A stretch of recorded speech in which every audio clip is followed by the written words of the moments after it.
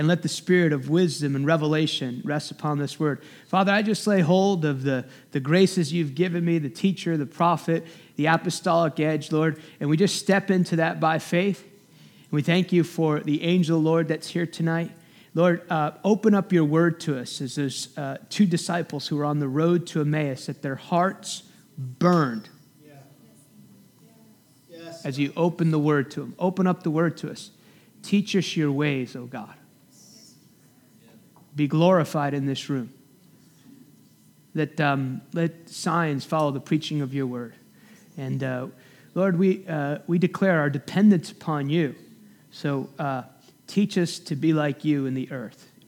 And thank you for the privilege of where you've put us. You've put us in majesty, even tonight, right here on the earth.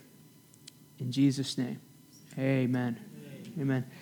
I felt like tonight, just as the teaching goes forth, there'll be an impartation, just the spirit of revelation just released. So I just say that because it's sometimes just important to be aware of what's happening, you know. And you, we'll talk about it in a minute. Sir, in the blue, what's your name? All the way in the back. Yeah, you were up a little closer before. Now why are you all the way back there? Are you have evangelical roots? Are you afraid of me? And I'm messing. I'm having fun with you. What's your name? David. Your name is David? Wow. My parents have a little boy. Actually, we're legal guardians, our family. If anything happens to my parents, he comes to live with me. So you pray my parents keep living. They're going to live a long time. But his name is David as well. The Lord says that you're God and that there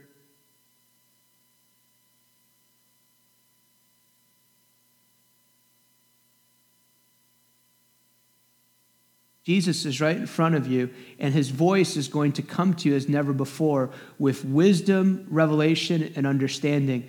And I feel like maybe you've been kind of trying to discern your position in the kingdom. And this is like a word of wisdom. In the morning, God wants to speak to you. Not that he won't speak, but there's seasons. In the morning, he wants to speak to you and give you understanding for the crossroads that you're at in your life. And he wants you to know he's very, very pleased with you. And that you really are peculiar, but it's peculiar that God has made. And it's a beautiful thing.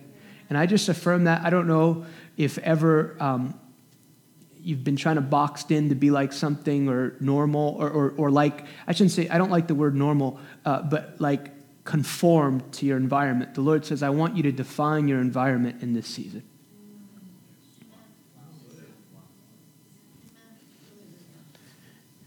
What's your name? You go to church here, don't you? Uh-huh. Yeah. Jesus is standing right in front of you. He's putting his hand on your head, and he's freeing your mind to think as he wants you to think in this season. And the Lord says to you that your problem is not your problem. It's just the way you've situated your thought understanding of your situation. Thank you, Lord.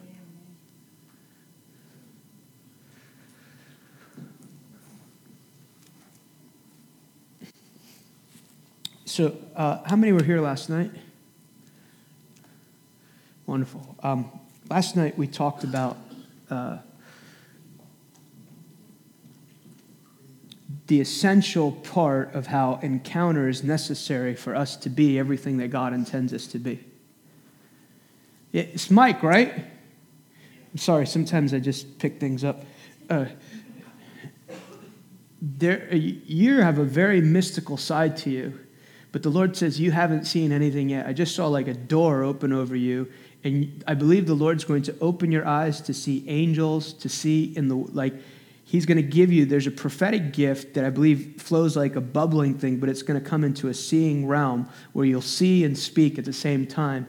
And the Lord says, you haven't seen anything yet in the things of God. And there'll be times, and the Lord says, don't get scared or don't think it's not me, but those times where you don't know if you're going to be in the earth or in heaven, because the Lord's going to bring you on a tour of the things of heaven in this season to make you effective in the earth. So we talked last night about the essential the essential part of theophany encounter and consistent encounter, and how that is just a necessary part of us walking with God, because without encounter, I believe certain things are not activated or realized in our life. An encounter can come in multiple ways. And tonight, I want to focus on how God teaches us to walk in the earth. And hopefully we'll look, I don't know exactly where we're going, but hopefully I like to have an understanding of the process of how God works with us. So if you have your Bibles, look at, we'll start here, 1 Samuel 2, verse 35.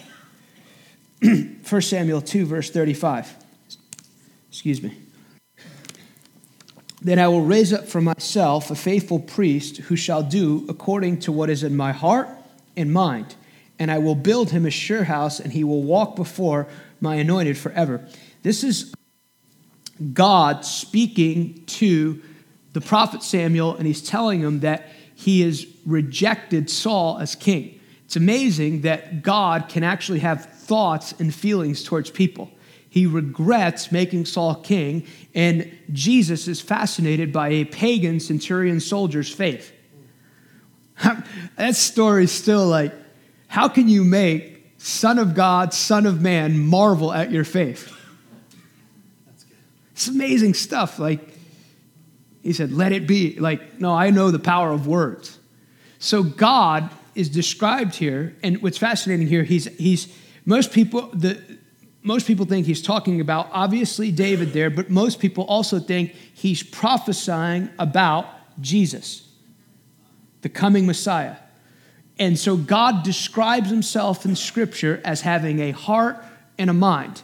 And I want to suggest to you that this heart and mind of God is extremely intentional.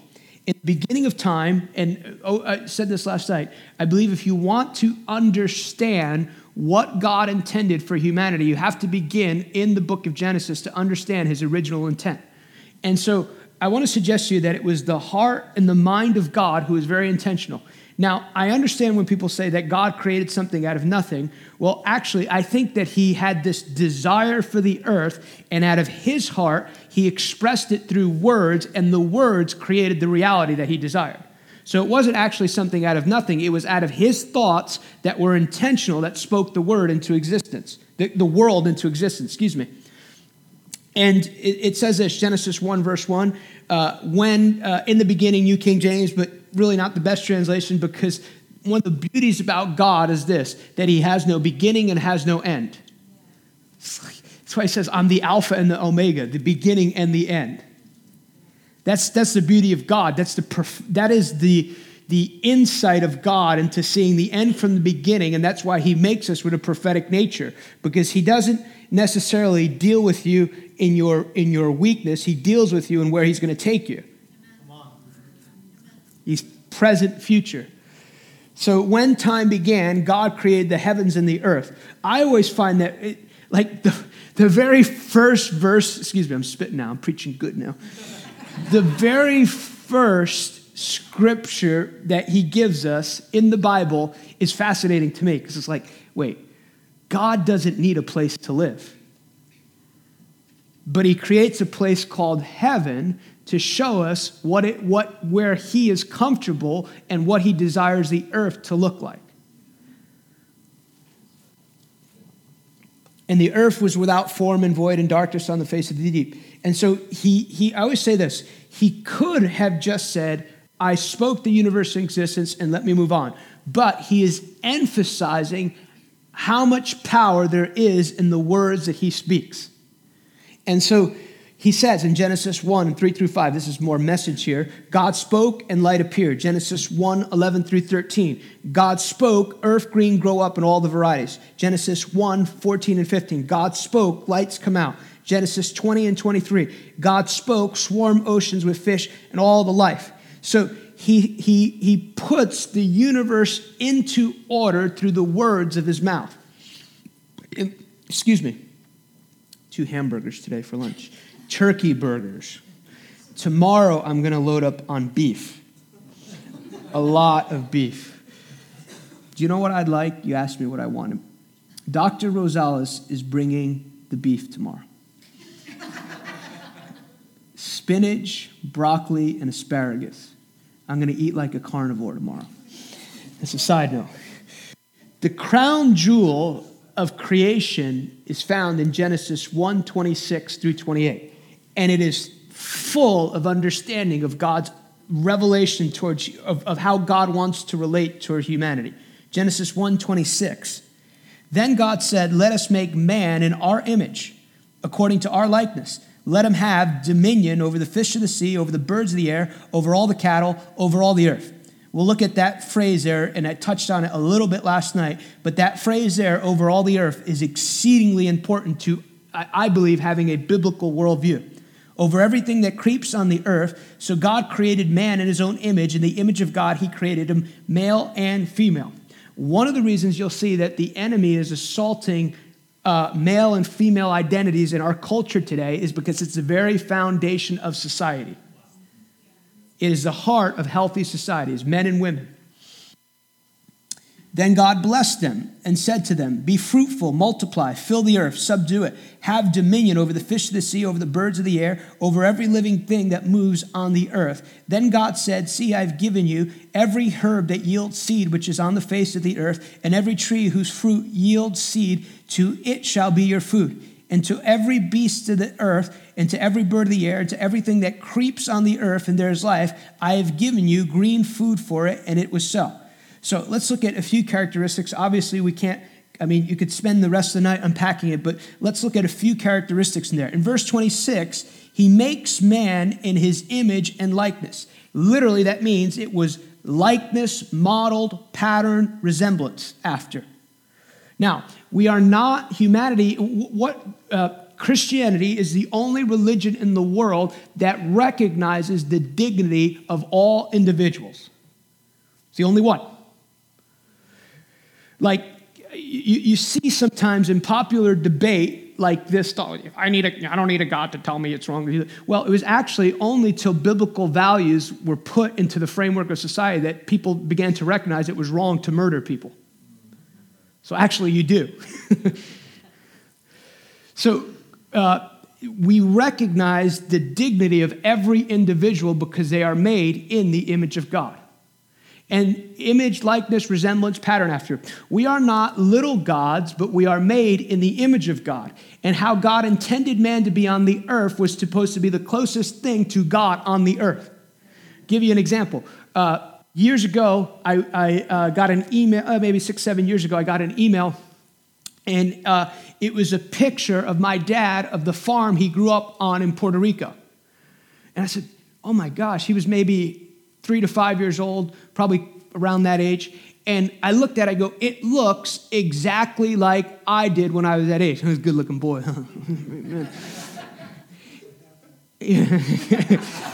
Oh, I heard that. Smart on your feet there. So I am not my father, but I am made in the image of my father. You are not a little God, but if you are in right relationship with God, you're supposed to be the closest thing to God on the earth. So you're made in the image of God. Second characteristic we can look at there, and I told you, look at that phrase, over all the earth. That's a defining phrase in how God is going to relate to humanity. Because from that moment forward, God has released ownership of the earth to humanity. And he is so committed to his word, he will not violate his word. And from the moment he released that out of his mouth, now, if he's going to operate in the earth, he will need human agreement. I get gifts. I get watches that are gifts. And I don't wear watches because it's like another thing that I got to hold on to. And I'm not really, maybe that's my classical Pentecostal upbringing. I don't really like a lot of jewelry. I don't know. I don't think it's wrong. I just don't have a lot of it. I don't really, and Hispanics are big in that. They're like, anyway, they live like in a 500 square foot house, and their kid's got like a $10,000 ring on it, and he's like 2 months old. I never got that, but that's a different story. But I got one of these watches, and they're all set on my bureau because they're prophetic gifts to me. If I had a watch and I gave it to Pastor Chris and go, hey, I think this would be a nice watch for you, giving you my watch. And a few weeks from now, I got to go to an event or something, or a wedding. I go to lots of weddings. Maybe something prophetic in that. And I go, well, I'd look nice with that watch. I have given it to him as a gift. I cannot just break into his house and what would the boys say? Well, I used to own this watch at one time, and I've come back to get it. That's not going to fly. So he has given ownership of the earth to man. Psalm 100, Psalm 8 or Psalm 100. I have given you dominion over all the works of my hands. Psalm 115. The heavens, even the heavens are the Lord, but the earth he has given to the sons of man. Now, humanity is made a steward and owner with stewardship responsibilities to be a gatekeeper of the kingdom of heaven in the earth. Now, a little more theological thought there. I believe that in that garden, it was absolutely perfect. Outside of the garden, he still had to put it in order. Verse 28, and he blessed them. Notice that they are blessed from the day that they are created. He also tells them in verse 31 that what he saw, he liked. He said, it's very good. So the beginning place for humanity was that they were blessed. God is consumed with life, abundance, and blessing on humanity. Some people often look at prosperity as one-dimensional, money. Money is just one small part of that. But part of the blessing of the Lord is a sound mind. Part of the blessing of the Lord is your children's children together in unity, peace in your home, no strife. That's the blessing of the Lord. But it sure does include money, so don't take out money from it. Because people get real weird when it comes to money in the body of Christ. Some people are going to have to go to Bible college when they get to heaven. Like, what are you going to tell God? What do you need streets of gold for? There's children dying in the earth.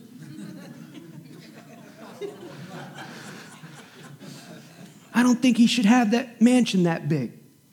I don't think God asked you. Like, I'm serious, though. Because he doesn't think small.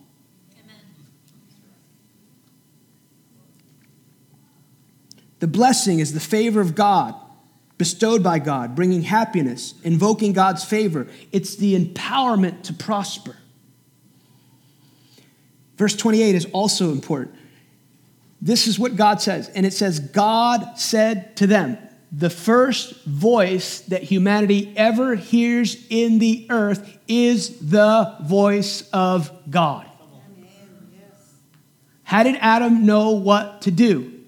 Through the voice of God. How does God intend to educate you today? Through the voice of God. Yes. Humanity's understanding of their assignment came through the voice of God. How does the knowledge of God come to you? Through the voice of God. Notice there too, the same voice that speaks the universe into existence is the same voice now speaking to Adam and Eve.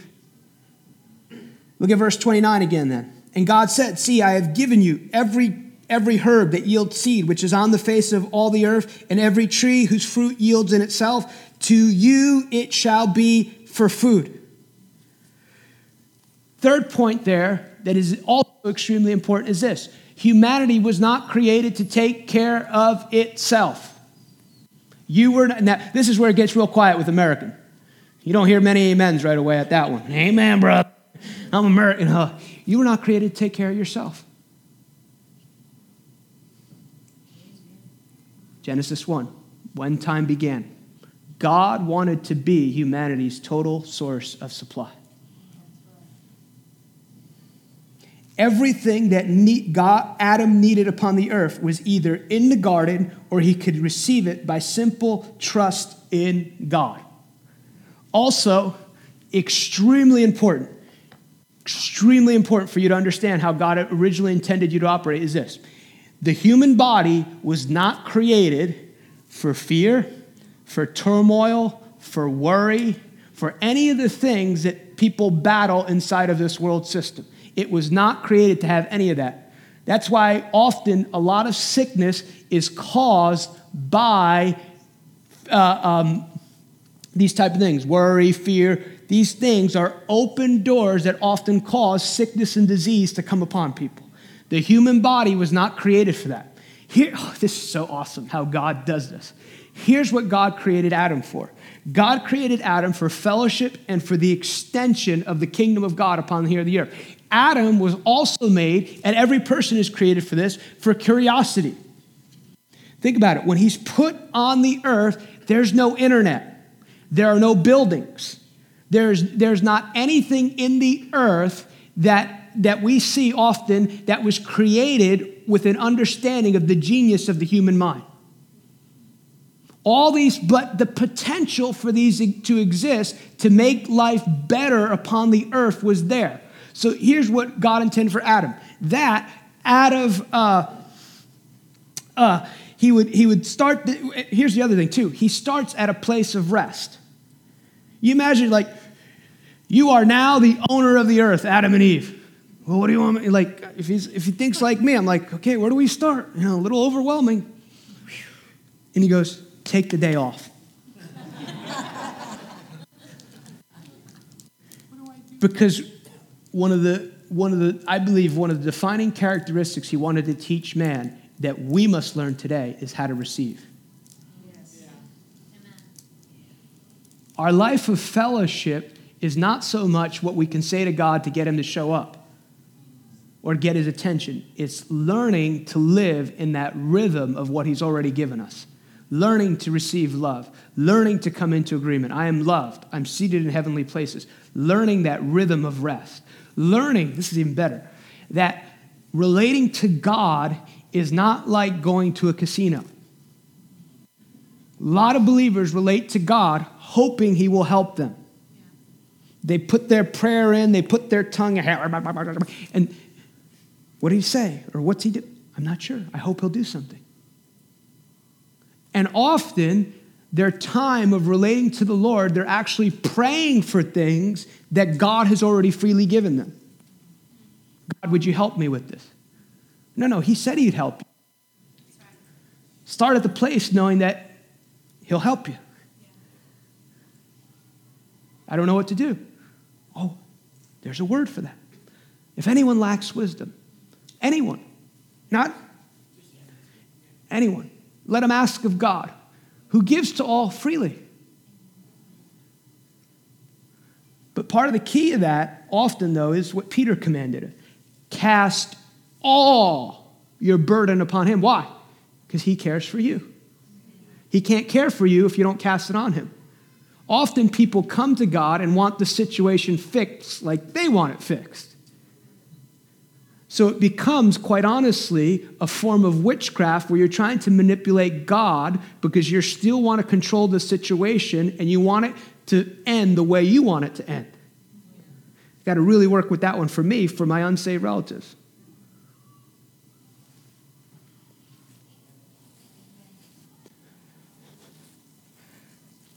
So you're not to take care of yourself. And then in the first description of the co-laboring of men, of God and man is this. Look at Genesis 2, verse 19. The ground formed every beast of the field and every bird of the air and brought them to Adam to see what he would call them. And whatever Adam called each living creature, that was its name. Adam gave names to all cattle, to the birds, to every beast of the field, but for Adam there was not found a helpable comparable. I can identify with Adam, but that's a different...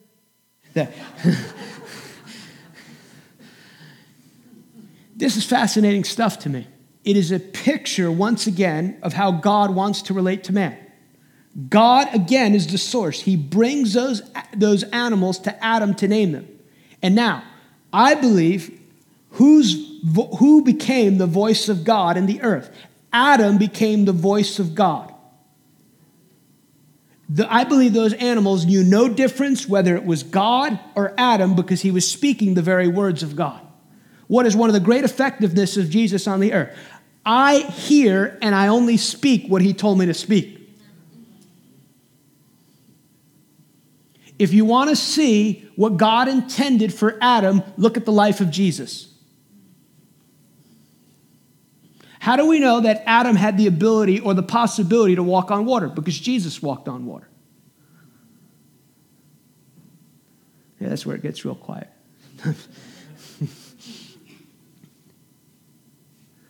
But he's the source, and Adam begins to name those animals, and we don't fully know because that's probably a conjecture we don't know about. But what is clear from the scripture is Adam's word was God's word, and part of those words set those animals into order as God intended them to be.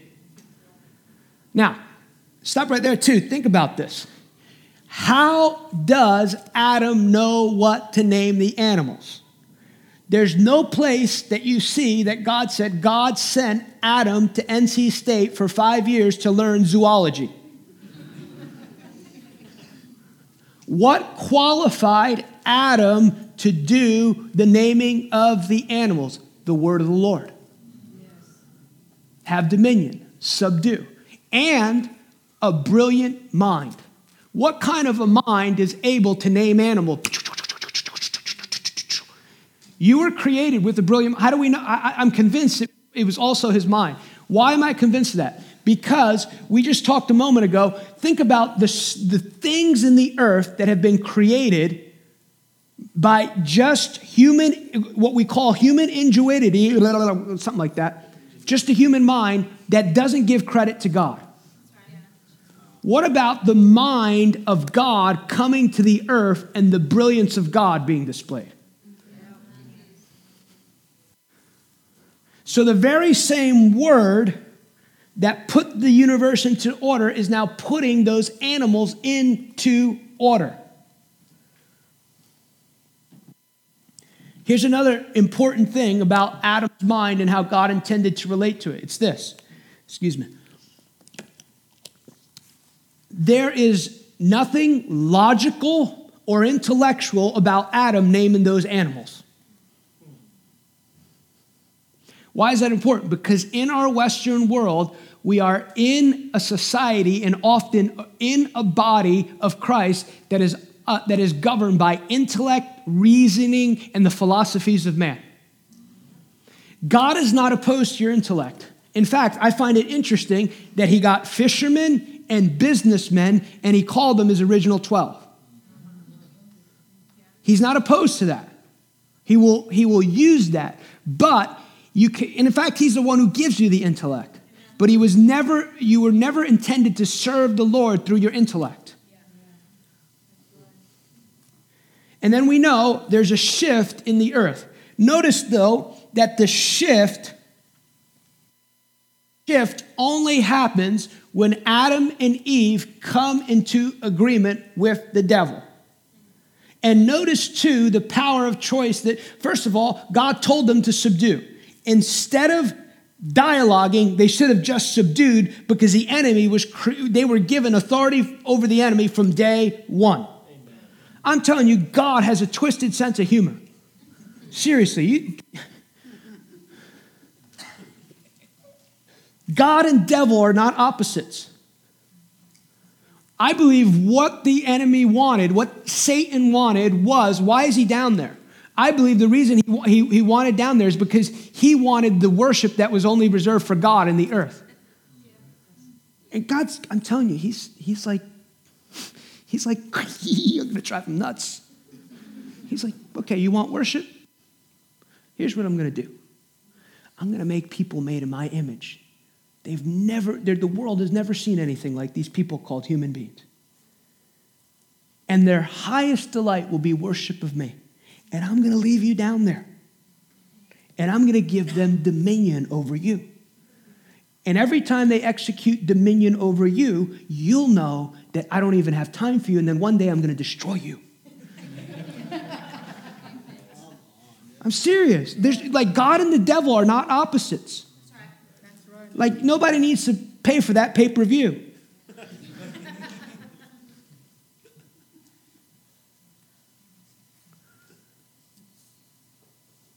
But he doesn't step in. Why? Even though he knows this is going to be hurtful for the human race, he said, steward the earth, so he cannot step in and violate his word. I believe the enemy knew the only way I'm going to ever get a foothold in this world is if I can get him to agree with me, because God is a God of his word.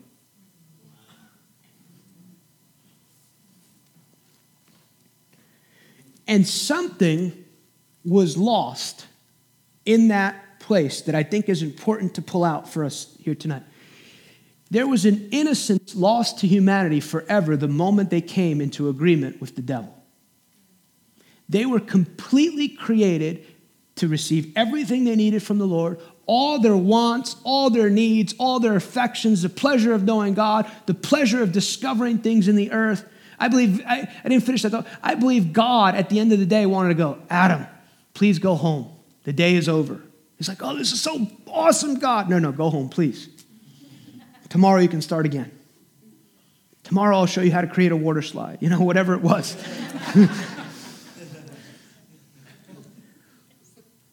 Work was not God's punishment on Adam and Eve. Do you know why, even in the body of Christ, people are consumed with doing nothing? Because they haven't enjoyed God first. Wow. Like even unbelievers, like you see this, unfortunately, a lot. People tell you a lot about what they think on social media. Thank God it's Friday. Like, what's wrong with you? I understand why the world thinks like that. But why are you thinking like that? I understand we want time. Oh, you were created to have lots of fun on your assignment. I'm not saying you won't do things that, sometimes you won't like. I'm just saying that's not how God intended you to live. You ever hear that John Bevere story? He's working, I believe, at IBM. He's a brilliant man, by the way. He says, this guy, retirement party, 30 years, 25 years, the company. He retires. He's like, man, I've worked 20 years basically in misery to work, to basically do something I can enjoy now in life. And he dies 2 days later. There's a lot of people in the world living like that, though. They're working. One day I'm going to retire. I want to retire when I'm 50. It's Western thinking, not biblical thinking. So they come into agreement. Death comes to humanity. The human race is corrupted from that day forward, and the earth is corrupted from that day forward. And a system comes into place in the earth that I refer to as the Babylonian system. What's the Babylonian system? It's really simple. It's man's way of now trying to make it in this world without God. And if you even made in the image of God, unsafe people are trying to create systems, philosophies to only restore what is found in the kingdom of God. Wow. Everybody's looking for like a revolution, brother, And it is the human cry for what is only found in the kingdom of God. But there is something corrupted there, and I want to touch on that, is this. The innocence of Adam and Eve was corrupted, and all of humanity was corrupted. Immediately, they looked inward. Immediately, how are we going to make it? What are we going to do? How are we going to make all this stuff? And that pressure that you see came upon them. But there was an innocence of only being governed by the knowledge of God that was lost to humanity. I was thinking about this. The Lord started giving me understanding a little bit of this last fall. And he also will give me examples from my upbringing. And my mom grew up one of 12 children in Puerto Rico, a preacher's kid, and she is a pure, holy woman. She is. She's not perfect. You meet her, you probably see that. But my mom got married as a virgin. So you should say these things out loud. Because even in church now, there's like this spirit, like, she didn't experience any life. Demonic thinking. It's even corrupted the church. And I remember as a kid, I could give you a bunch of different examples, but I remember as a kid, there was these two men living somewhere on the block or something. And I remember as a kid, my mom telling my dad, isn't that nice that these two men are living together with cats? They're living together, waiting for the right woman. Not waiting for the right woman. Why am I saying that? In my mom's mind, she could never fathom what was taking place in that home. There was an innocence to her that God wants to restore to the people of God. I'm telling you, this is a season in the earth, and if you're struggling with something, there's no shame, there's no blame. You know, the hand of God sent to you. But I'm telling you, you don't want to have one little inch in the enemy's camp. Some people, I'm just missing church, or I just got this little thing here going on. No, he will take a little, and he will eat your lunch. Because he has legal right in any place that you are in agreement with him. He's a defeated foe, but he has legal access to that area of your life. And when I think about this, there's times, like anyone, I can enjoy good entertainment, a little WWE,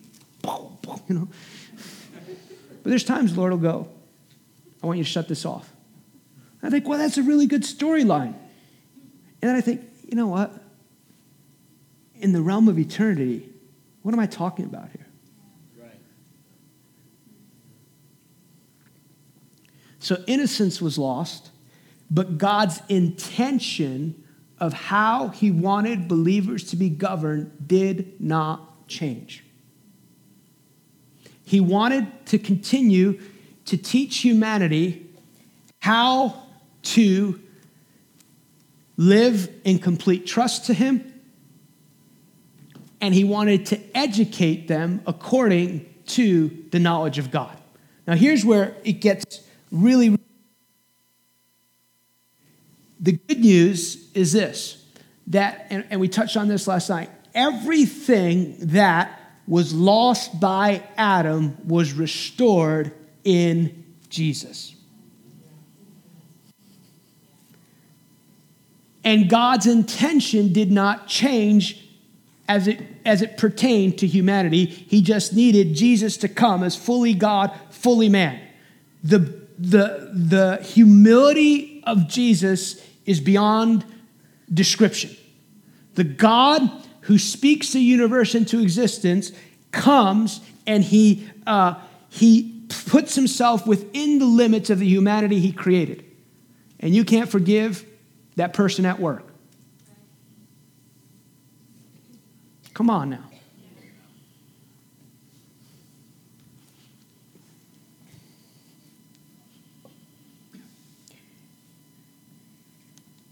Before the foundation of the world, God's divine plan was the restoration of humanity. Revelation 13:8, all who dwell on the earth will worship him, whose names have been written in the book of life, slain before the foundation of the earth. Even though he didn't intend it, he had a plan. Jesus already had decided, I'm going to step forward for humanity. Think about it too. It was Eve who started the string of sending the earth in a direction that God had intended. And here is the crazy little, not crazy little, but like the orneriness of God. Where does he put the Messiah in?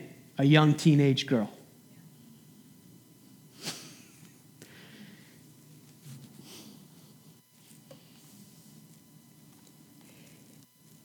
And God wanted to restore to humanity the brilliant mind.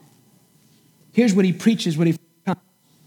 From that time, Jesus began to say, repent, for the kingdom of heaven is at hand. The preponderance of Jesus' teaching, preaching, and demonstration was not about establishing a religion, but about teaching about a kingdom. And the first thing he says is, change the way you think. Repentance is a great gift. Amen. Change the way you think, because the kingdom of heaven is at his hand. What is he going at the root? The root of his original intention for humanity was the brilliant mind of God on display, the heart and the mind of God on display to the earth. But the fulfillment, Jesus came to preach, teach, model what was available for all of humanity, but it doesn't find its apex unless he dies and resurrects. But now Christ has risen from the dead and become the first fruits of those who have fallen asleep. For since by man came death, by man also came the resurrection of the dead. That's the gospel right there. For as in Adam all die, even so in Christ all shall be made alive. That's really good news right there. That the life that you came into the earth with, he's like, I don't even, think about probably what happened before the foundation of the earth. He's like, well, how are we going to teach them how to live the life we really need to? And you can see Jesus like, I got it, Father. I got it. Just totally kill that thing when I die on the cross and give them a new life even better than what you intended for Adam. But each one in this order, Christ the first fruit, afterward those who are Christ at his coming. So now, what's very interesting, what God restores to humanity when Jesus dies, it's this. It's that place where humanity no longer has to take care of themselves anymore. We were so dysfunctional that this is another brilliance of God. Everything that he's asked you to do, he's given you the power to do, even to get born again. Paul tells us twice, what? By faith are you saved. Not of yourselves, it is a gift of God. Romans 12, and God has given to each person the measure of faith. So what does he restore? He restores that childlike trust to humanity, and even to get into the kingdom, he gives it to you to respond to the gospel message. But just like in the garden, he says you have to agree. But it's not just I agree that Jesus is Lord, it's I agree and now I am putting my complete a lot of people believe that Jesus is Lord. That's the difference between biblical faith and just I say that something exists. I am putting my complete trust because I am a sinner in need of a God, and I recognize he is the God and Lord of my life. And the beauty about it, it is not something that you can get in your own strength, in your own performance. And then the beauty of it is when you come in, now you are given everything that was given to Jesus when he walked here on the earth. That's why he says, you are the righteousness of God in Christ Jesus. You're not trying to be righteous. You are righteous in that moment. And your life of sin has been done away with. And now he's present, future, and he's not dealing with sin anymore. He's dealing with areas that need upgrade in righteousness.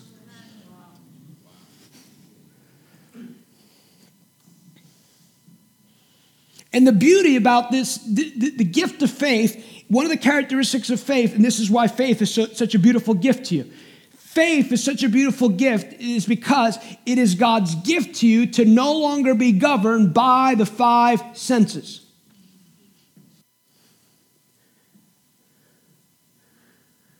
And faith is a portion of God himself. Look at Mark, the 11th chapter. Everybody with me?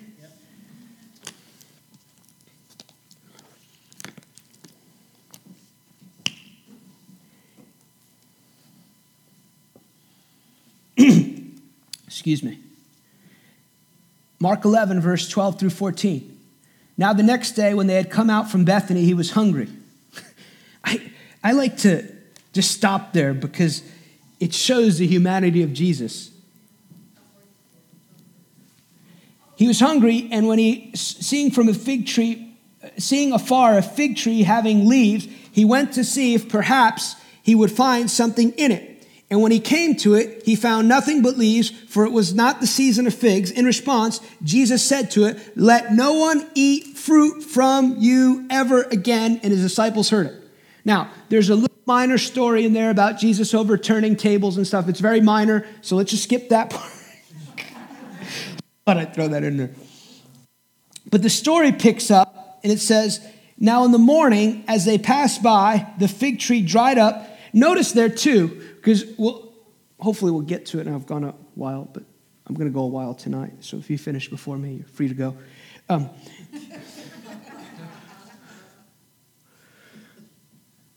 Notice there, though, when Jesus speaks to that fig tree, in the middle stories, it doesn't go, and Jesus went to the Father like, "Hey, God, what are you doing about that tree?"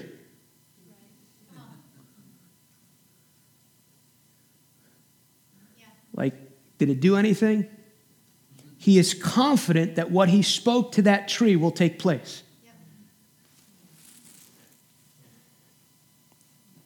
And Peter, remembering, said to him, "Rabbi, look, the fig tree which you cursed has withered away."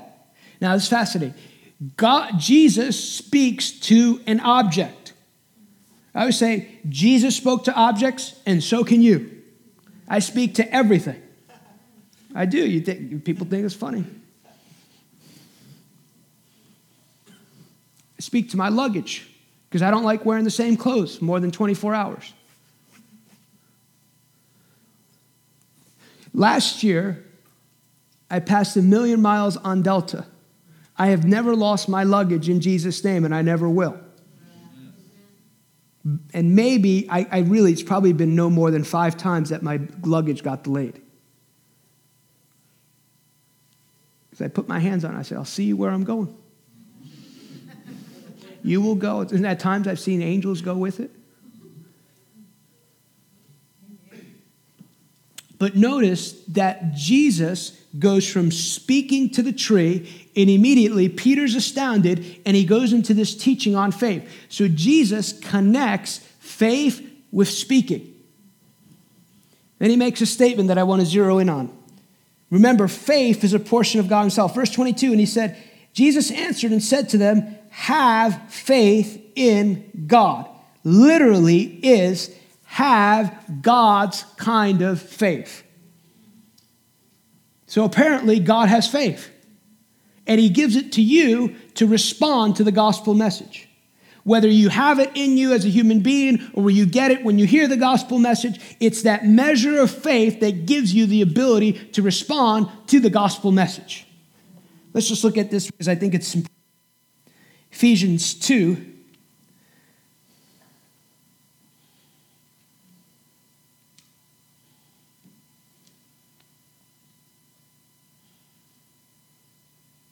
Verse 8, "For by grace," best definition of grace I've ever heard is God's overwhelming desire to treat humanity as though they've never sinned.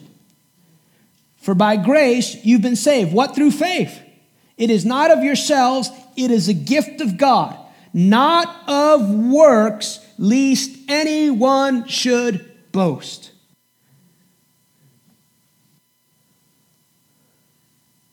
So faith, whether you have realized it or not, is a portion of God himself that he gives you.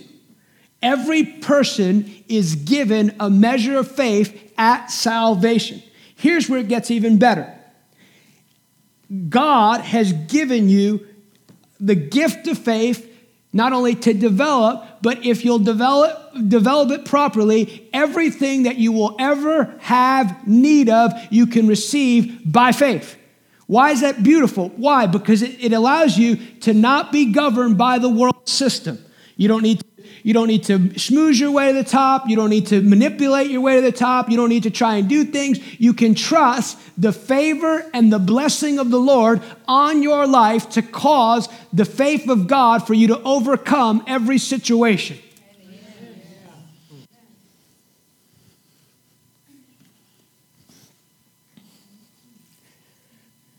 First John. And this is the love of God, that we keep his commandments, and his commandments are not burdensome. I like that. Verse 4, for whatever is born of God, how many are born of God? Overcomes the world. Doesn't say you win some and you lose some. Doesn't say, well, you brother, you just never know what God's going to do. Sometimes it's yes, sometimes it's no. Brother, you just can't do it like some of those saints of old, like Brother Roberts. Nonsense. Nonsense. Nonsense.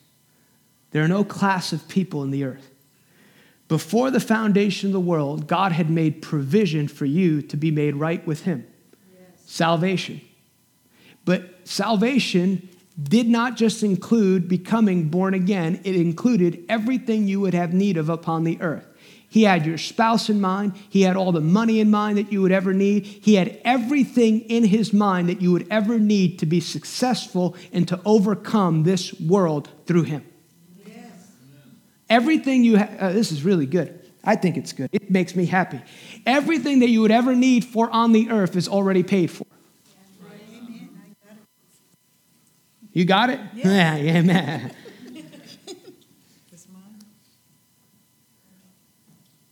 He's not withholding anything you'll need. Here's another thing I've learned with God. And it's not shame, no blame. I'm working on it myself. Jesus did not die so you could make payments. Glory. He died so you could own.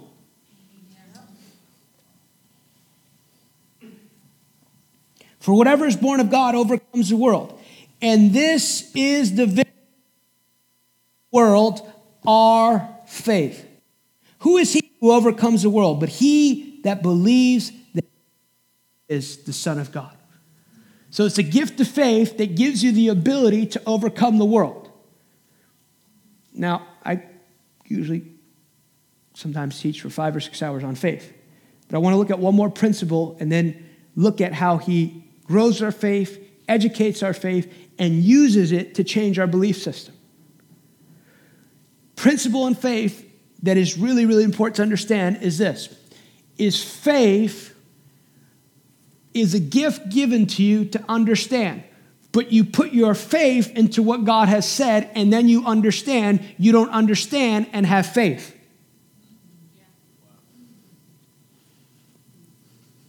But your origin into the kingdom defines how you live in the kingdom. You know, most evangelicals will say, if we've been around and kind of learned this the right way, we would never say we earned anything on our own merit. But often we know that we didn't get into the kingdom in our own strength, but often we think we have to receive things in the kingdom by our own strength.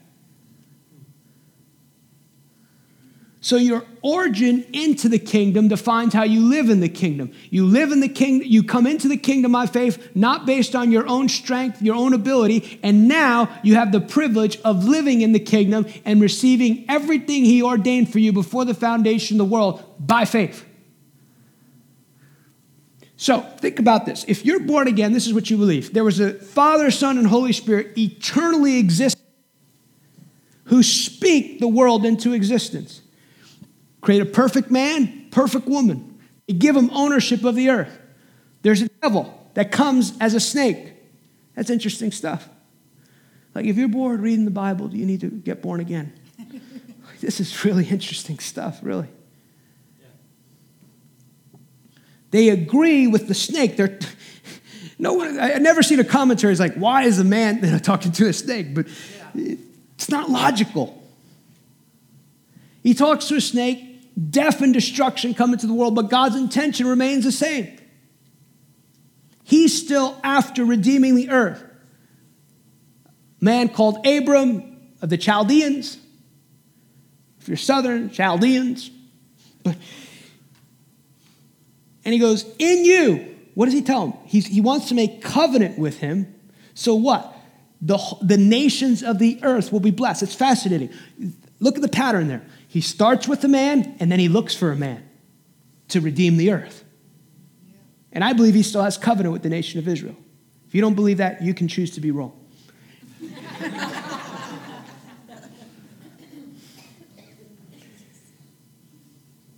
And Abram is not a perfect man. Later, he changes his name to Abraham.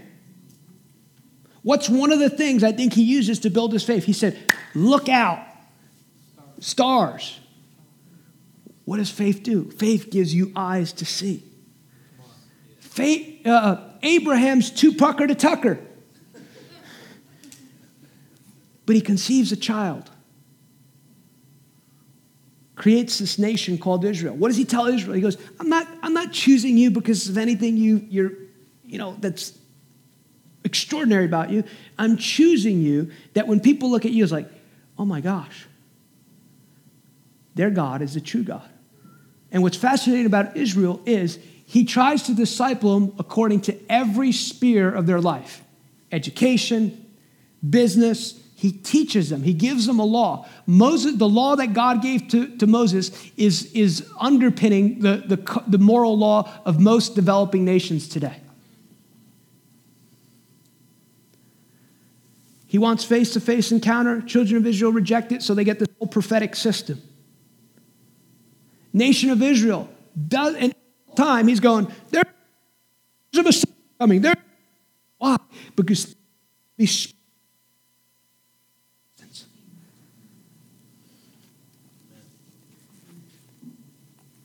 Israel doesn't fully fulfill God's purpose for their life, for them. But in between that, everything he promised them in 300 years, he fulfills.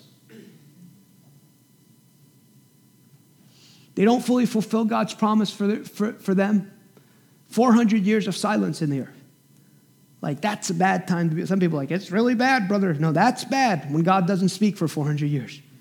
That's a bad time to be alive. Sorry if you were born during that time and you're listening tonight. That's true. They're not dead. They've just gone to a different place.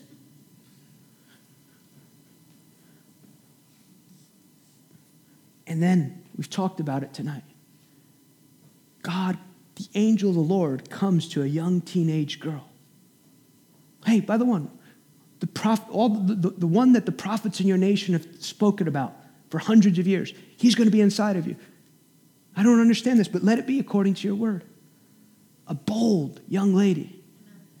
Yeah, the church goes a little off the kinder praying to her. I don't pray to Mary. Anyway, I pray like Mary did in Jesus' name. Joseph gets the angel too, so he protects her.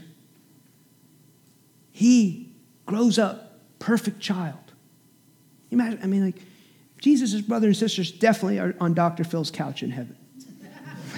Imagine growing up in that home. Why don't you be more like Jesus? He does everything his mom says. He doesn't go into ministry right away. He goes into marketplace ministry. He's a carpenter. His stuff, I'm telling you, I'm convinced Jesus' stuff was not on sale. It was perfect. You're like, can I get a deal on this, Jesus? He probably just looked at you. Okay, I'll pay full price.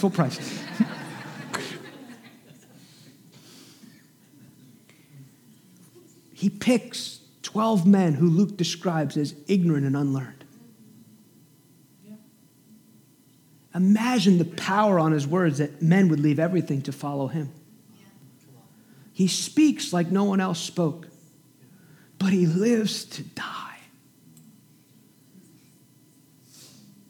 He knew no one took his life from him.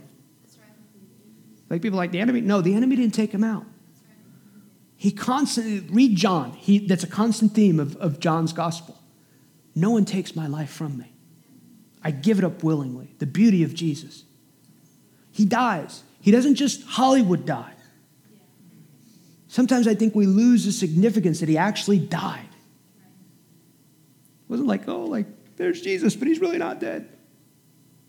He died so that all of humanity could live.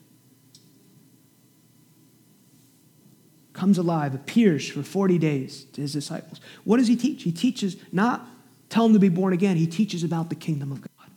That's what the Bible says. And then he has the audacity to say, all authority has been given to me. That's what we believe if we're born again. You don't understand that and then have faith. You have faith that causes you to understand that. Here's how the writer of Hebrews said it. Now, faith is the assurance, this is the Amplified, making it louder. The title deed, the confirmation of the things divinely guaranteed, and the evidence of things not seen, the conviction of the reality. Faith comprehends as fact what cannot be experienced by the physical senses. For by this kind of faith, men of old gained divine approval. How'd they gain divine approval? By faith. And this is what he says. By faith that is with inherent trust, enduring confidence in the power and the wisdom of the goodness of God, we understand. Hebrews 11:3. It doesn't say we understand and have faith. We have faith that causes us to understand. Amen. So many people want to figure it out. But here's another beautiful thing about faith. Faith is not blind. That's dumb thinking. When you understand God, it is not blind. Ain't no such thing as blind faith. Faith is rooted in confidence in God. I know who I have believed and what I am persuaded that he's able. Need an organ tonight. I remember one night, African-American preacher, I was in a meeting, and he kept saying, he's able. He's able. And I finally got it. I'm thinking, why is he saying that? And then I got it. He's able. So here's what we do. We come into this kingdom with this gift of faith. And the gift of faith and the mind of God work in synergy to teach us to think like God, but also see like God. This is really important because the way you view God is the way you view the world around you. And it's important to recognize we have been all educated to think a certain way in this room. It's amazing to me how environment has shaped the way I think. There are things that I do exactly like my parents that they never sat down and said, Abner, this is the way. Something up by being in an environment for many, many years. Now, what's important is this, that as we walk with God, as we fellowship with God, and here's what's going to happen in this community over the next year. Because when God moves, it exposes trauma, wrong thinking in our life.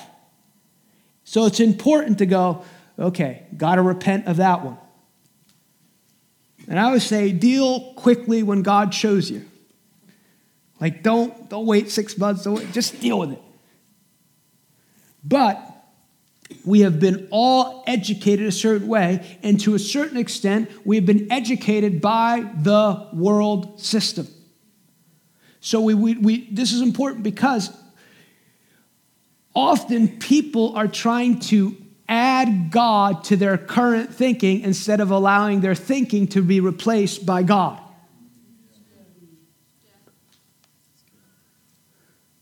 And so that's why I said last night, everything has to be on the table. But as he teaches us how to think like him, we will begin to get his results. There's 2 statements that Jesus makes that I want to focus on. It's this. Well, actually, more than 2. Jesus answered and said to them, most assuredly I say to you, unless one is born again, notice the emphasis of Jesus' teaching. He will constantly point to the way you think and perceive reality. Unless one is born again, that is literally born from above, he cannot see the kingdom of God. So he says, when you become born again, it gives you the privilege of seeing the world differently.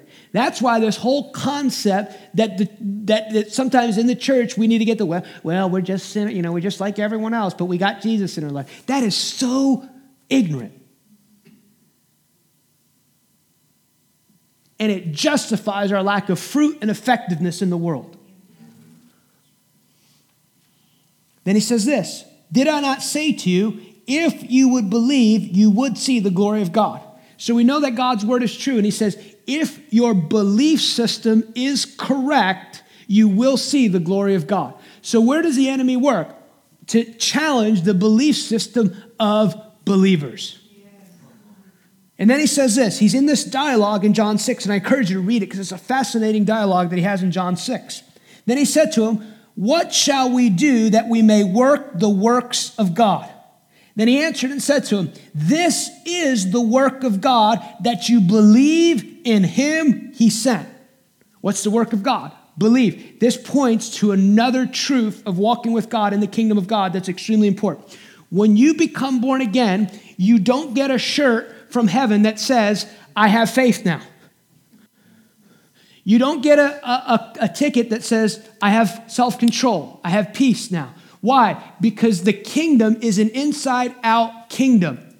It's an internal reality that when your internal reality is correct, your externals begin to change as God intends it to change. So we come into the kingdom with dysfunctional thinking, and it is the role and the beauty of the Holy Spirit to begin to teach us how to think in this unlimited kingdom so that everything is possible. Stop right here. This is really, really important because if we don't get this, the supernatural does not happen by happenstance as a lifestyle. It is a very intentional way to live, and discerning the process of God helps us be effective in that lifestyle. So how does he begin to teach us? He begins to teach us according to his word. Obviously, everything you need is in the book. This book will make you prosperous. This book will make your mind well. This book will give you success and is meant to transform nations. But he doesn't just give that. We're supposed to have a fellowship with the God who wrote the book. And he gives us encounters with the God who wrote the book. But one of the number one ways, he builds our understanding like a spiritual house. Jesus said, there are many things I'd like to tell you. That means we have to hear, respond, and steward what he's told us so he can begin to revelation on revelation on revelation on revelation on revelation on revelation. That's why there is no blessing in being ignorant. And the enemy fights truth coming into the earth. So what happens is this, when we hear something, it is so important to honor the word of God when you hear it. Because what does Paul teach? Faith comes by hearing. So that gift of faith comes to you as a gift to go, I don't even fully grasp this, but I know, God, what you just said is true. So in Jesus' name, I receive that word by faith. It's so important and for me, I get real Pentecostal. Sometimes I got to stand up. Sometimes I got to pause. Now it's not a CD player. I'm getting a CD player because anyway, there's no CD player in my car anymore. But I'll pause it and I go, in Jesus' I received it. About a year ago, we started the year with a conference for our own ministry. And I was listening to another conference speaker. I said, that's the word of the Lord.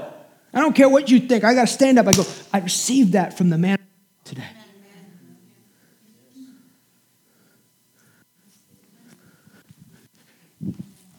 Jesus spends extended teaching us about this process. He would say, he who has ears, let him hear.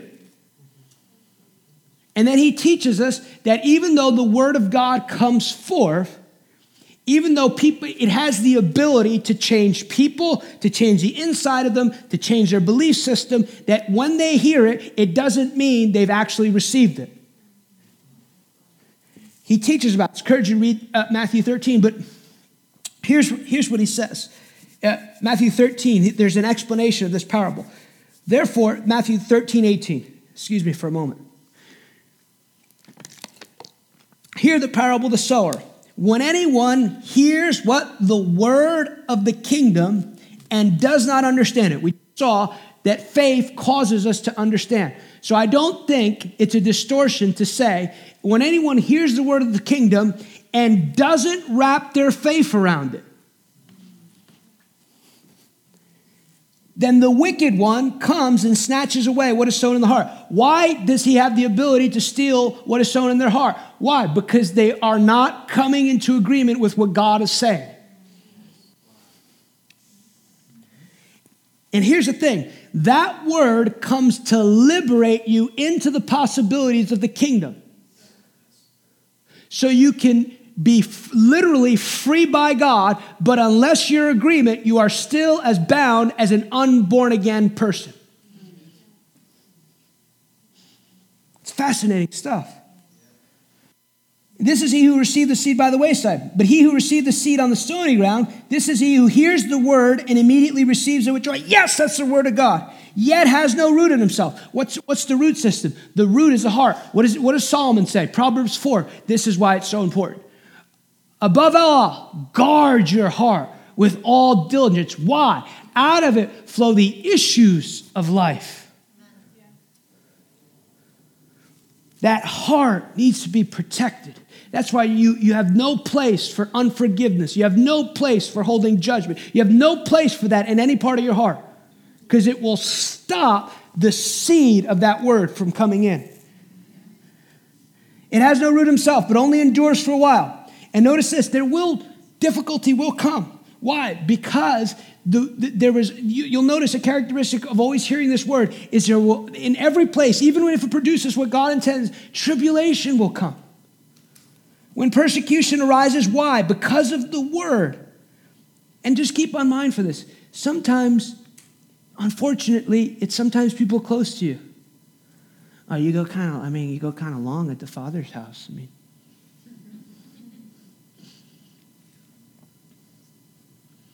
How much money have you given to the church in the last year? I noticed up north, a certain group of people, they don't ever go to church, and then someone in their family gets born again, and they say, I can't believe you're forsaking the church. People get very spiritual. What is that? It's attack on their identity. David, before he conquers Goliath, has to go through an attack on identity from his own brother.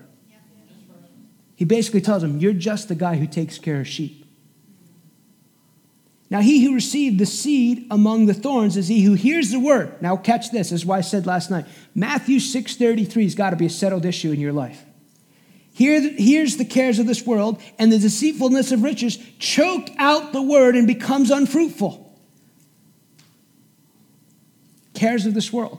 I don't believe the cares of this world are things that we know are blatantly wrong. I believe that. That's why unbelievers don't tell you when they're doing bad things, because they know it's wrong. This is, I believe, someone who hasn't made it a settled issue in their heart that God is first. They're in a meeting or they're somewhere and they hear, oh, there's going to be this men's meeting on Tuesday and men are going to get together, and or there's a conference that we're going to as a church, and God immediately bears witness. And I'm not saying you have to be at everything. I'm not saying that, but you bear witness. Honey, we got to go to that. And suddenly, that day that you're supposed to go, you haven't worked on the weekend in 8 weeks. But they put you to work. But all you got to do is tell your boss that you don't want to work that day, because you have that flexibility at your job. But money's a little tight because you've been tipping God.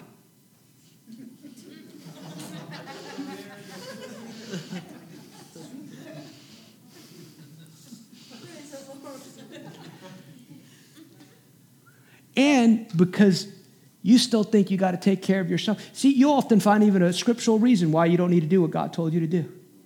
Well, you got to take care of your family, If a man doesn't work, he doesn't eat. That's true, but God's called you to go to that meeting. It's not that God turns you away, but the development that he wanted you to receive, whatever it was, the relationship he wanted you to build, you've allowed it to be choked out by the word that you receive. Because Matthew 6:33 isn't a settled issue. So you'll run into lots of issues when that is, and it doesn't mean God is not looking for perfect people. He's just looking for people who position themselves in that way. Doesn't mean you won't miss it. So no, okay, repent, move on. No, don't do that shame, blame thing. But just keep tracking. I encourage people, write that thing down every day. Write it down with your spouse. We will put God first in everything we do. We will put God, personally, I have to be a little honest. I think in the next year and a half, I'm going to get married. It's going to be in my marriage covenant. We'll put God first. We're going to be tithers. Now, we're not going to do any of that sickness and disease stuff because I don't plan on being sick or broke. It's not in the Bible. Deuteronomy 28 is what's in the Bible for me. But we will be tithers. We will be givers. We are making a covenant before Almighty God. Why? Because he's the source of everything we'll ever need on the earth.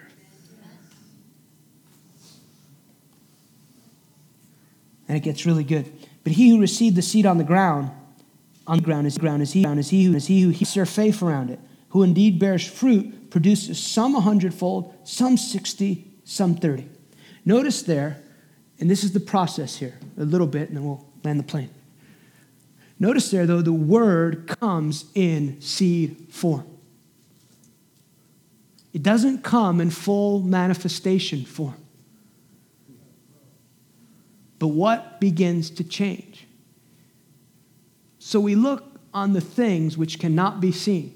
For the things that we see are temporal, but the things we cannot see are eternal. What you see is supposed to be determined by what you cannot see. And once you say yes to God, you begin to set into motion everything you need in the supernatural realm to come on your behalf. But here's what I've learned. It will come as a seed. And you know why this is so important? Because I believe, and I have it as part of my word for this year, that this year will be defined by brilliant revelation for the people of God. It doesn't ever go beyond the word. But what did Paul pray? Ephesians 1. I pray that the spirit of wisdom and revelation would, this is one of my number one prayers. Give me the spirit of wisdom and revelation.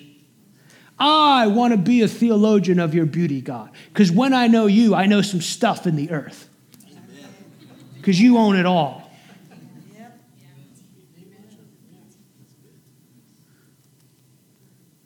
But it comes in seed form, and it comes on the inside, and it's got to be watered over and over and over again. There are things that God has told me that I have received, but has not become part of my belief system yet. So what have I learned to do? The word, the word, the word. I remember years ago, maybe 8 years ago, he's gone on to be this amazing prophet, gave me this word. And he blows this trumpet, he does this prophetic thing, and I'm on the floor. And I'm thinking, oh, that's awesome. And I hear him prophesying. And when I listened to the recording later, it was only then that I realized he was prophesying over me. Because the things he was saying was so beyond where I was living. So it didn't become part of my belief system.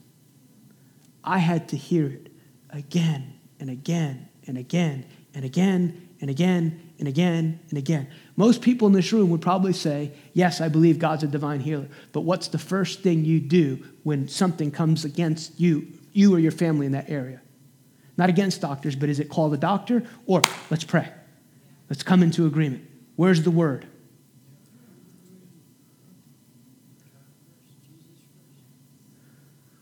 So what is an important part? Romans 10. So then faith comes by hearing. An Abner translation, and hearing, and hearing, and hearing, and hearing, and hearing, and hearing, and hearing, and hearing, and hearing, and hearing, and hearing. You might get real sick coming here every week. We're going to have revival, of course.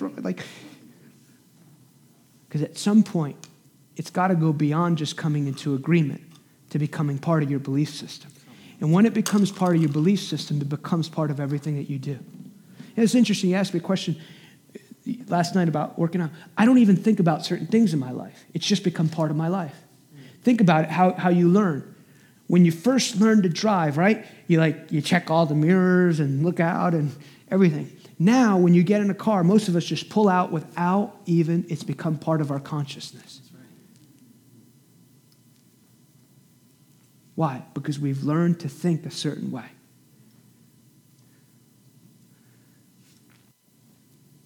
We'll close with this.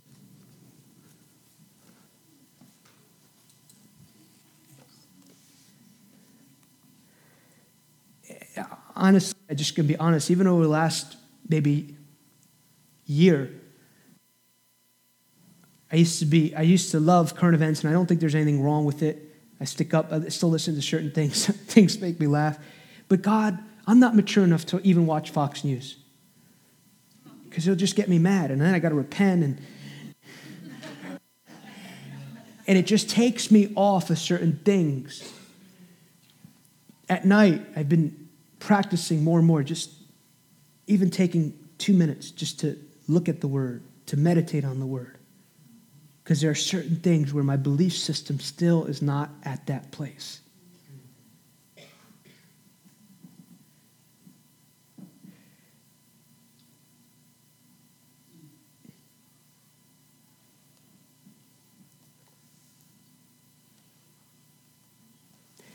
Joshua 1, probably familiar to us if we've been the body of Christ for any period of time. After the death of Moses, the servant of the Lord, it came to pass that the Lord spoke to Joshua the son of Nun, Moses' assistant, saying, Moses, my servant, is dead. Now therefore arise and go over this Jordan, you and all this people, to the land which I'm giving you, the children of Israel. Notice that God has already given it to him. He doesn't have to work for it. Every place that the sole of your foot will tread upon, I have given you, as I said to Moses. But notice that Joshua is the one who's got to do the walking. Nowhere in Scripture do you find this, and God can break in and do certain things, but to live this lifestyle, nowhere in Scripture do you find like, well, if the Lord wants me to have it, he just knows right where I am. The Lord gave me a word 8 years ago. He's going to do this. I'm like, what have you done? Have you inquired of the Lord? What is your responsibility? From the wilderness, the Lebanon, as far as the great river, the Euphrates, all the land of the Hittites, the great sea going toward the sun shall be your territory. No man shall be able to stand in front of you all the days of your life. As I was with Moses, so I will be with you. I will not leave you nor forsake you. Be strong and of good courage, for to this people shall divide as an inheritance the land which I swore to their fathers to give them. Only be strong. Notice how many times he's going to tell them, be strong and courageous. The longer I've walked with the Lord is, there are no wimps in the kingdom of God. Like if you really want to walk this thing out, you need boldness. You need tenacity. You need to have the ability to believe maybe something that's never happened in your family will happen through you. Like that's not a weak person. That's someone who has to find their strength in God.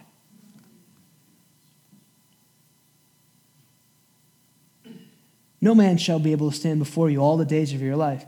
As I was with Moses, so I will be with you. I will not leave you nor forsake you. He always says that, doesn't he? Be strong and of good courage, for this people you shall divide as an inheritance the land which I swore to your fathers to give them. Notice that there's a duality happening there. God is asking Joshua to be obedient for the benefit of other people. Our obedience is supposed to be the benefit of other people.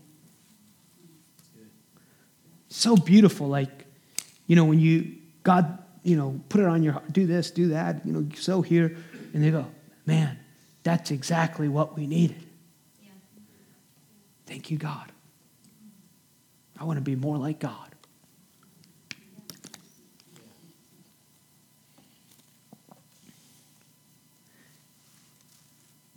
Be strong and of good courage. For this you shall divide as inheritance the land I swore to their fathers to give them. Only be strong and very courageous, that you may observe to do according to all the law of Moses, my servant commanded you. Do not turn to the right or to the left, that you may prosper wherever you go. One of the things I've learned, to walk things out that God has given you, you have to start in faith, stand in faith, and finish in faith.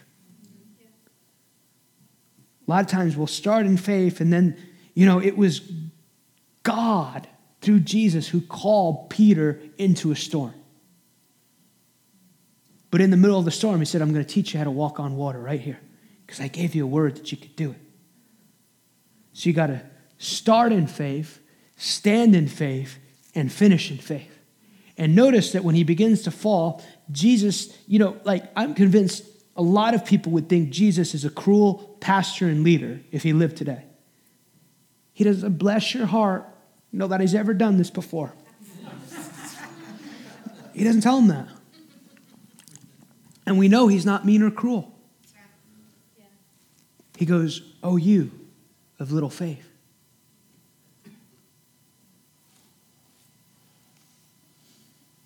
Or why were you faithful? You start to do is keep looking.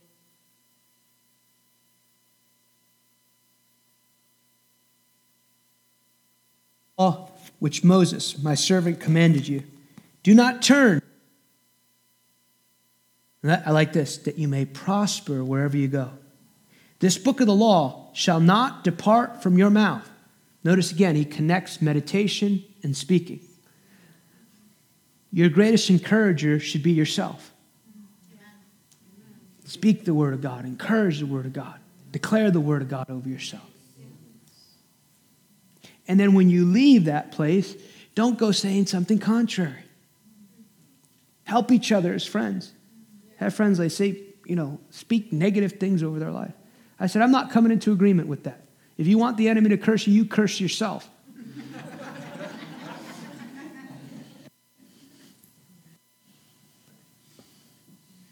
Stay above strife and gossip. I got a saying, I'm working on something. That's why I can't get involved in that.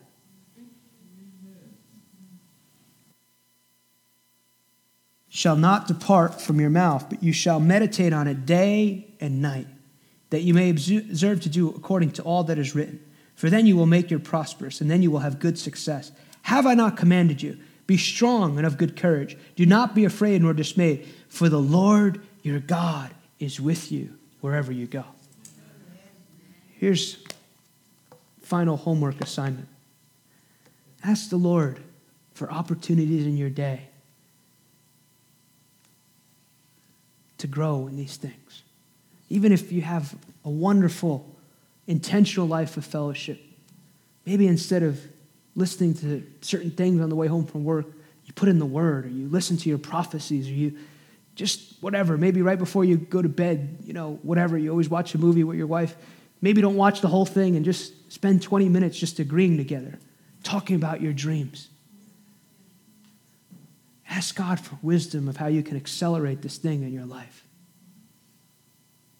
It takes commitment. But I've noticed that in our yes, he gives us grace. Sometimes I'll just ask God, wake me up early so I can spend a little more time with you. Because in the end, what are we doing? We're storing up our treasures in heaven. You see this word? I just feel like there's a sound that God wants to release with this word. And so Hosea 11:12 says, they will follow the Lord and he will roar like a lion. So just as a sign of receiving this word tonight, in fact, let's just stand all across this room. Thank you, Lord.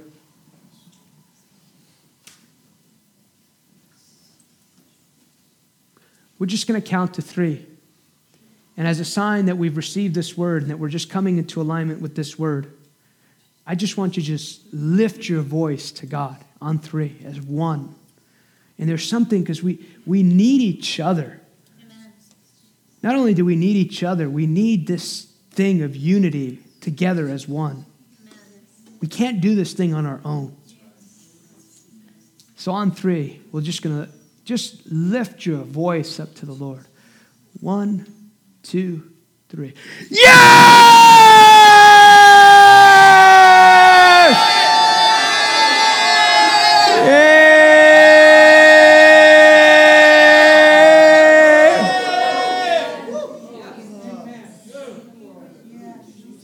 So just lift your hands. Just pray for you. In the name of Jesus, I bless you by the authority God has given me to be governed by the word of the Lord like never before. I say that you will eat, breathe, and enjoy the word of the Lord. I say that this will be a season from this day forward where God causes the word of the Lord to bring divine alignment in your life. I say that your belief system will be upgraded from glory to glory, from faith to faith. I bless you with the gift of faith tonight. Faith to understand, faith to see, faith that would give you eyes to overcome everything of the evil one. And I say over you that God is exposing any area in your mind and your heart where you've agreed with the enemy. I declare that a righteous seed is being planted in you and your family's line. I declare the decisions you will make will affect generations to come. I say that power comes out of your mouth from this day forward. I say that you will begin to co-labor with the Lord to create the world that you will live in because you can have what you say. You will speak to the mountain, it will obey you. And you can believe that you receive it because you've come into agreement with God. I say faith will grow like never before. I say that 2018, the group of people in this room, the Father's house, to walk by faith and not by sight as never before. I declare that they learn that internal GPS system of what it means to walk with the Lord. Mashikamo sahamosaka bahaya. Menderebo hatana moshaka muhaya bosakaya. Embo kama sika mohaya bosakabaya. I declare that you will see the goodness of God as never before. I declare understanding the nature of God helps you connect with God through faith, that you understand that the mercy of the Lord endures forever and his righteousness extended to you. I break you free by the power God has given me of any shame, guilt, condemnation, and even judgment you've put over yourself. I break you free from any judgments in the name of Jesus that you've ever put on yourself. I free you to walk this thing out. You are free because he whom the Son sets free is free indeed. May you understand freedom in a new way. May you understand the abundant life that God has opened the door for you. I see just the Lord just filling many of you with his Spirit, just his glory, his oil just being poured all over you. And we just bless that all across this room. May you see from the Father's perspective as never before. Mandarabo sahandarabo haya.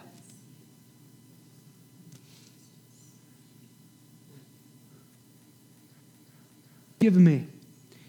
I release the blessing of the Lord. The Lord bless and keep you. The Lord cause his face to shine upon you. The Lord be gracious to you and merciful to you and grant you shalom. May the blessing of the Lord that makes you rich and adds no sorrow and no toil of this world system be realized. May you understand that the blessing of the Lord works when you're sleeping and when you're awake, and that the blessing of the Lord will cause you to prosper in ways you could not even imagine.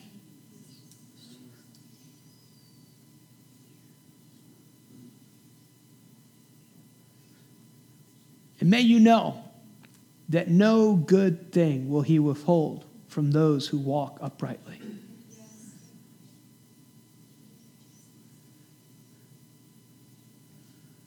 May you be a testimony of the goodness and the kindness of God. May your testimony be over and over again when people say, how has this happened? Or how have you gotten this? You will say, God has been good and faithful to us. And God can be good and faithful to you as well. May the peace of the Lord always be your portion for eternity. May you lean into the favor of God. The favor of God is on you. The favor of God surrounds you. And the favor of God opens a door no man can shut in this world system.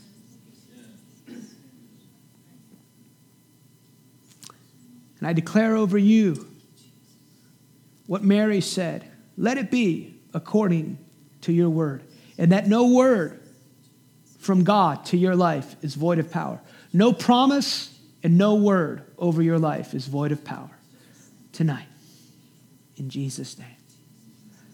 Now, there's a wonderful grace here to just minister to each other. So just take a few moments and just begin to minister to that person next to you. There's healing in this room. Maybe find out if they have anything wrong with their body.